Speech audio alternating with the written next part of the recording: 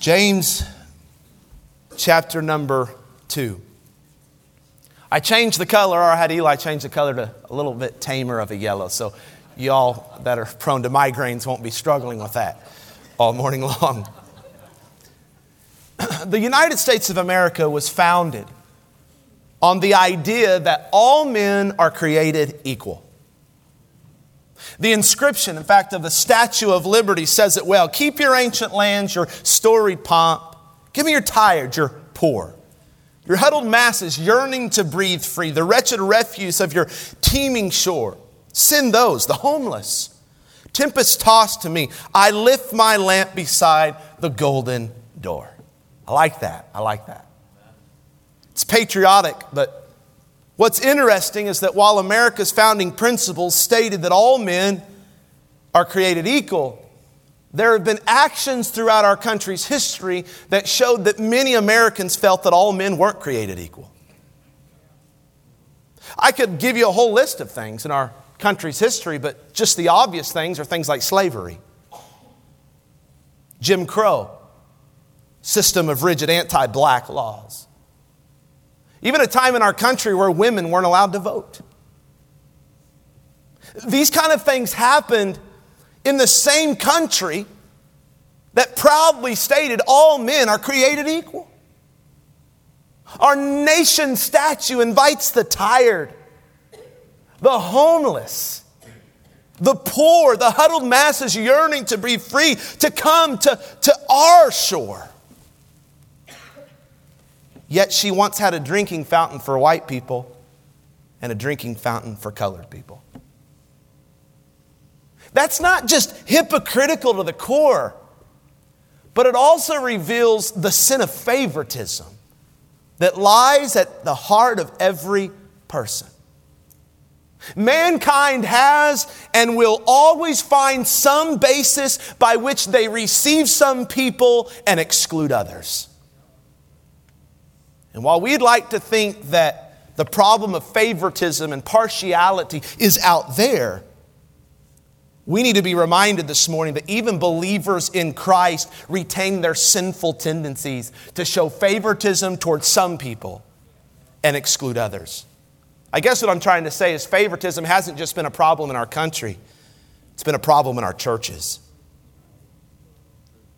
This is what James is going to address next in his letter to these believers that he loves so much.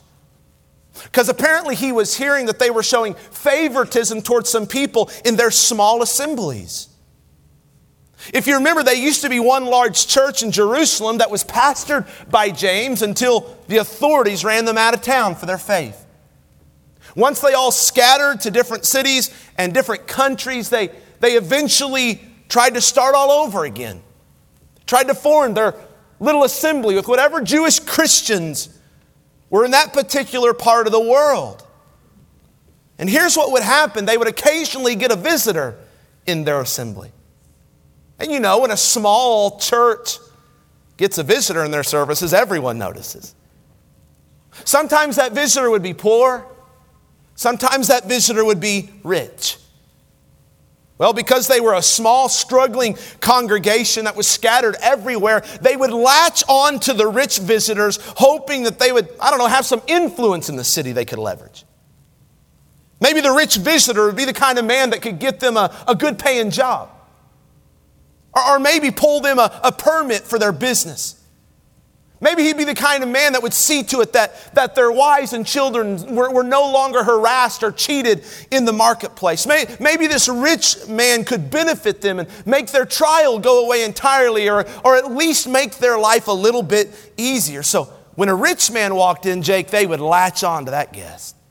Couldn't lose him. Yet when a visitor came on Sunday who didn't have much money, and didn't have much influence and couldn't do anything for them, they would almost turn the other way. In fact, they treated him poorly simply because he was poor. And this is what James rebukes. This is what James calls in our text being a respecter of persons, meaning this, we judge somebody by external factors.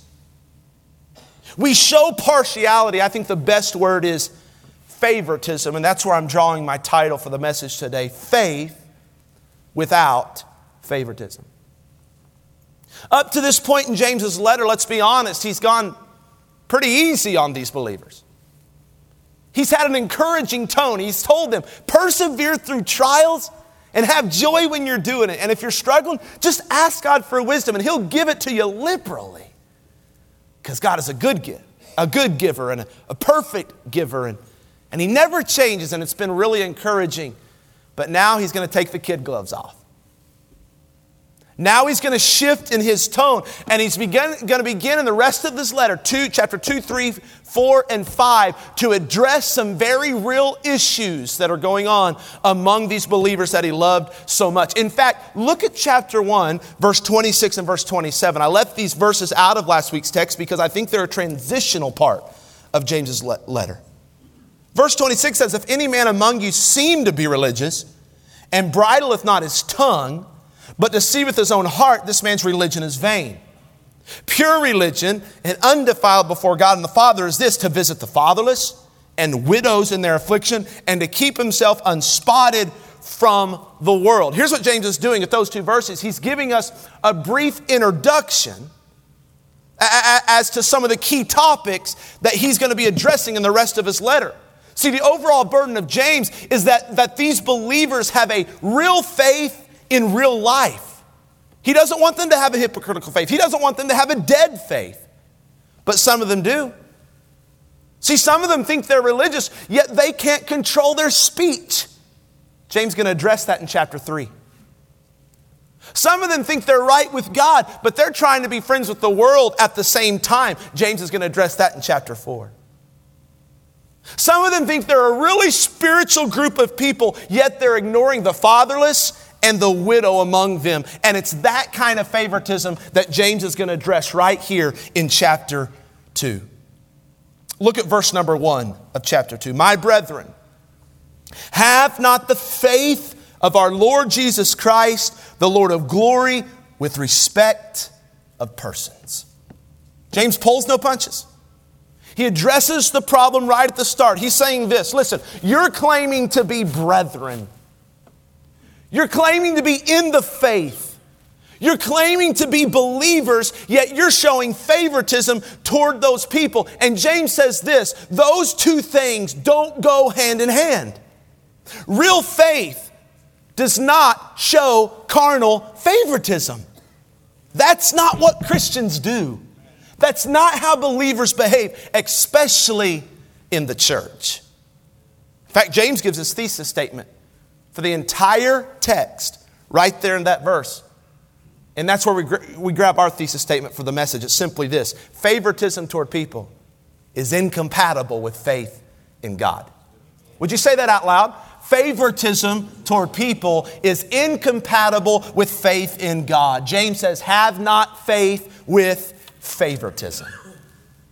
He goes on to give a concrete example of something that must have been going on in one of these little gatherings on the Lord's Day. Look at verses 2 through 4. For if there come into your assembly a man with a gold ring and goodly apparel, there come in also a poor man in vile raiment. And ye have respect to him that weareth the gay clothing. That's Elizabethan English. Gay means something different today. There it meant the shiny clothing, extravagant clothing. And saying to him, sit thou here in a good place, and say to the poor, stand thou there, or sit here under my footstool. Are ye not then partial in yourselves, and are become judges of evil thoughts? So James gives a scenario. You got a rich guy that walks into the church. He's dressed to the hilt. He's got some nice jewelry on. He's got some nice clothes on. So the people in this little church are thinking, man, this guy can really help our church. We need to make him feel as welcome as possible. We can't let him seep through the cracks here. So they roll out the red carpet. He has his hand shook so many times, he feels like it's going to fall off by the end of the service. He's introduced to so many people on that Sunday that he's overwhelmed trying to remember all the names. And he's even invited to sit in a seat that it seems like was reserved just for him. Yet a few minutes later, here comes another man. He's not dressed to the hilt. He's wearing some really old clothes. No jewelry, just a bad odor. Those in the church think to themselves, this guy can't help us out much. Probably not going to give an offering. Probably not ever going to evolve into some dynamic church leader. He has no clout in the community, so he's no good for us right now. So rather than treating him with the same respect as they did the rich man, they treat him with disrespect. No handshake, no warm greeting, no invitation to sit with anybody. In fact, we're given the impression that the ushers escorted him to sit on the floor. Now, if this scenario makes you squirm a little bit, at least on the inside, it should. There was a group of people that came to their church that was never truly received. Not because this group of people were any less loved and accepted by God, but because there were some external factors beyond their control that the church prejudged them on. So James tells them straight up, verse 4, you've become partial. In fact, you become like an evil judge who makes his decisions based on external factors. He's partial to certain types of people. He's partial to certain economic status. He's partial to whatever this person's level is in the social world of his community. Now you might be thinking to yourself, man, that's awful. Like this church should never do that. And boy, I'm glad I'm not part of a church that struggles with that. We've got parking lot greeters. We've got door greeters. We got connection group leaders for all stages of life. We run at least 3 buses every Sunday and Wednesday to go and pick up kids that would never come to church if our buses didn't run every week. Man, we love everybody the same around here. And maybe you're right. Maybe we do a pretty good job at this. I hope we do. But we can't forget that this sinful tendency to show favoritism towards people still resides in every one of our sinful hearts. Which means this, our church is never above being partial. In fact, I've thought of several ways that it might show up right here at Fellowship. We can show favoritism in who we allow to be part of our circle. We may tolerate all people in our church, but do we accept all people? There's a difference. Or do we just accept the people we click with? See, some come to church and they give their Sunday smile to all, but they only talk to a few. They're partial to their own circle of people. And some Christians do the same thing at work. We can show favoritism in relation to finances. We get the idea by the way somebody carries themselves, or by the business somebody owns in town, or by the job that they hold, or the position they hold, that they're sharp people, they're educated people, they're economically stable people, and boy, they could really help Fellowship. So we can't miss out on reaching them. Yet the person who appears to be just the opposite, at least economically, might not get the same kind of intentionality. We can show favoritism in relation to race. Boy, I sure hope this isn't a problem at Fellowship. But I'm not going to take it for granted. There might be some in here who struggle to accept the cultural nuances of certain races. Whether that be the way they dress, or the way they talk, or the way they parent their children, or the way they keep their home. And if you're not careful, that'll start showing up in the way you treat them at church, or, well, subtly avoid them at church. We can show favoritism based on age. Think about the people you've reached out to at church recently. Are they your same age? Maybe you struggle with relating to older people, so you don't. Or maybe if you're older, you really struggle with relating with younger people, so you don't even try. You may have a form of favoritism based on somebody's age. We can show favoritism based on how long someone has been part of our church. We keep them at an arm's distance until they've proven themselves. I think every new member of this church ought to be treated as welcomed as the person who was raised in this church. But yet so many have this idea that you're only going to get close to the members you've known for a long time. See, if the idea of a growing church with many new members turns you off because it means that you're not as prominent as you used to be, it means that you kind of get overcrowded a little bit, it means that you're not as familiar with everyone and you like to know everything about everyone, well, you might be partial to the people you're comfortable with. But so long as we're a church that's helping people find and follow Jesus, you're going to walk in every Sunday and you're not going to know everybody. And the moment you start knowing everybody every Sunday, that's a problem. We show favoritism based on people's past sometimes. We live in a smaller community, which I love, but it also means if somebody slips up, a lot of people know it. What if that person shows up to our church? Does their past cause you to not want to worship here? Obviously, I'm not talking about something that should warrant our concern, right? Such as child abuse or violent behavior. I mean, listen, we ought to be vigilant about those kind of things when we have over 150 kids in this building today.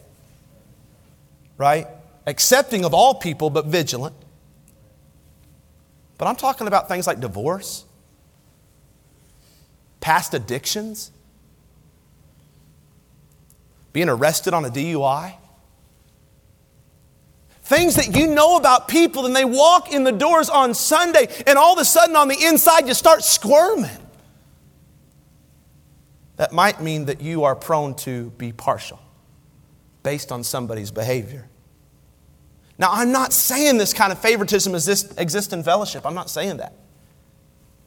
In fact, just this last week I was visiting with some guests. A couple that came to my office, and one of the things that they said they loved about fellowship was how welcome they and their kids were made to feel when they came to this place. I love that. Keep it that way. We work hard to be a friendly church. Had another testimony among the deacons today of a lady that one of the reasons why she decided to make fellowship her home was because right when she walked in, she was greeted friendly by a door greeter. It made a huge impression on her. So long as I'm the pastor, I want to have that kind of culture in this place. But that doesn't mean just because we're getting it right in the present, that we'll always get it right in the future. Because laying dormant in our hearts is this sin of favoritism. And you never know what's going to trigger it. It could be somebody's age, somebody's past, somebody new that's taken a position you once had. Could be anything, and you got to be very, very careful. Lest we minimize the dangers of showing favoritism in the church, James uses the rest of the text to show us why it's so serious. See, churches like ours, we're reaching people, baptizing people, people are coming in, people are complimenting our friendliness, and we're prone to think we're good. And to minimize the dangerous consequences of favoritism. So James writes, and says, here are 3 reasons why favoritism towards people is incompatible with faith in God. Number 1, favoritism contradicts the gospel. Study with me, verse 5. Hearken, listen up, my beloved brethren. Hath not God chosen the poor of this world rich in faith and heirs of the kingdom which he hath promised to them that love him?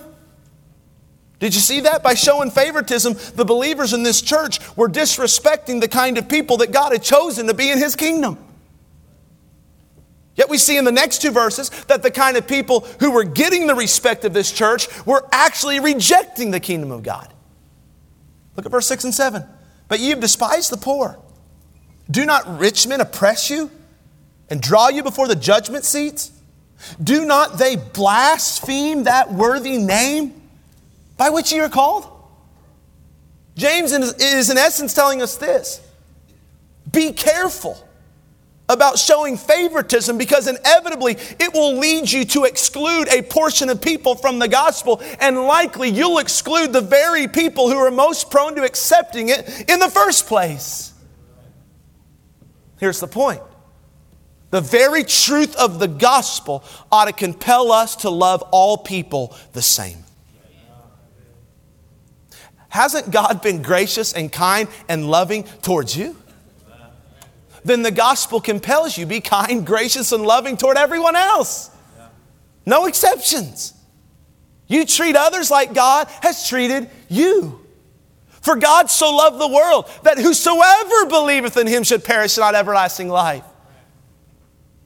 For whosoever shall call upon the name of the Lord shall be saved.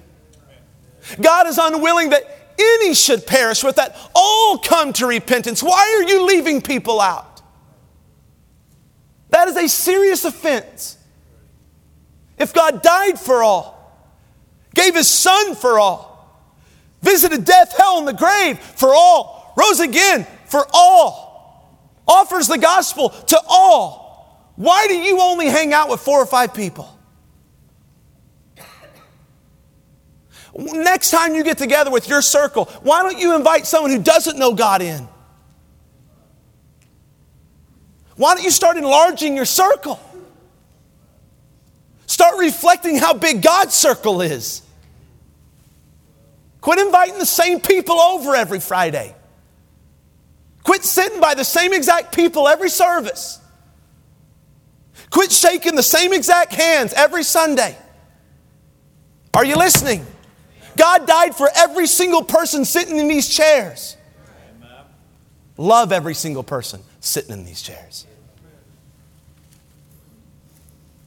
He gives us a second reason. Look at verse 9 through 11. But if ye have respect to persons, watch here, ye commit sin, and are convinced of the law as transgressors. For whosoever shall keep the whole law and yet offend to one point, he is guilty of all. For he that said, do not commit adultery, said also, do not kill. Now if thou commit no adultery, yet if thou kill, thou art become a transgressor of the law. Favoritism is incompatible with faith, number one, because it contradicts the gospel. Number two, because it violates the entirety of God's law.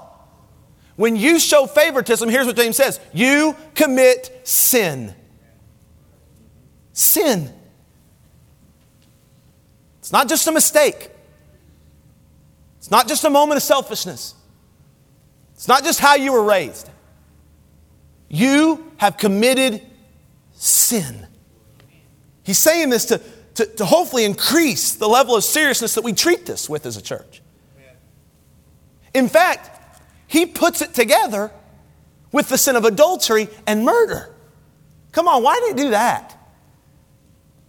Partiality is in the same category as murder? Why would he do that? Well, here's why. Because when a bunch of religious leaders cornered Jesus, they said, you got hundreds of commandments, Jesus, in the Old Testament. You tell us the one that's most important. And Jesus says, I'll boil down all the commandments to 2. Love God and love your neighbor. And here's what James says. The reason why favoritism is in the same category as murder is because they are both sins against your neighbor. And one is not better than the other. You'll never go to prison for life because you showed partiality. So in our mind, we think, oh, murder's worse. Nope. To God, it's a violation of the second greatest commandment. And you may never murder somebody with your hands, but by showing favoritism in your heart, you might as well do it. That's what James is saying. Favoritism contradicts the gospel. It violates the entirety of God's law. Look at the last 2 verses of our text. So speak ye, and so do, as they that should be judged by the law of liberty, for he shall have judgment without mercy, that has showed no mercy. And mercy rejoiceth against judgment. You know what you do when you show favoritism? You invite a stricter judgment from God. I don't know how all this works, but I know what James says. You will be judged in some measure according to the way you judged other people. Here's what Luke 6 says about this. This is why I know this is true. James isn't over-exaggerating because Jesus himself said this. Be ye therefore merciful, as your Father also is merciful. Judge not, and ye shall be not judged. Condemn not, and ye shall not be condemned. Forgive, and ye shall be forgiven. Give, and it shall be given unto you. And by the way, he's not really talking about money there. He's talking about mercy. grace, forgiveness. Give mercy, and it shall be given to you. Good measure, pressed down and shaken over and running over, shall men give into your bosom. For with the same measure, here it is, that ye meet, withal it shall be measured to you again. God says, you want mercy from me? Give it to my children. You want grace from me? Show it to those you go to church with. You want to be forgiven by me and forgiven by other people? You can only have that expectation as you forgive those around you. See, these people, when a rich guy walked in their congregation, thought they were getting ahead by showing favoritism. They thought they were manipulating this. Oh man, he's going to help us. He's going to help us get favor in this new town that we're living in. He's going to help with his money establish our church. We're going to be like the old church of Jerusalem that we used to worship every Lord's Day. This is the one missing piece we've been longing to have. They spent so much time on him that they turned their head when a poor man walked in. And what the very behavior that they thought would get them ahead actually backfired on them. And God says, hold up. You show all that favor to a rich man and no favor to a poor man. Well, guess what? I am not going to bless you, forgive you, and show you mercy according to how you dealt with that rich man. I'm going to judge you based on how you dealt with the poor man. How you treat the poorest among you is how God will treat you.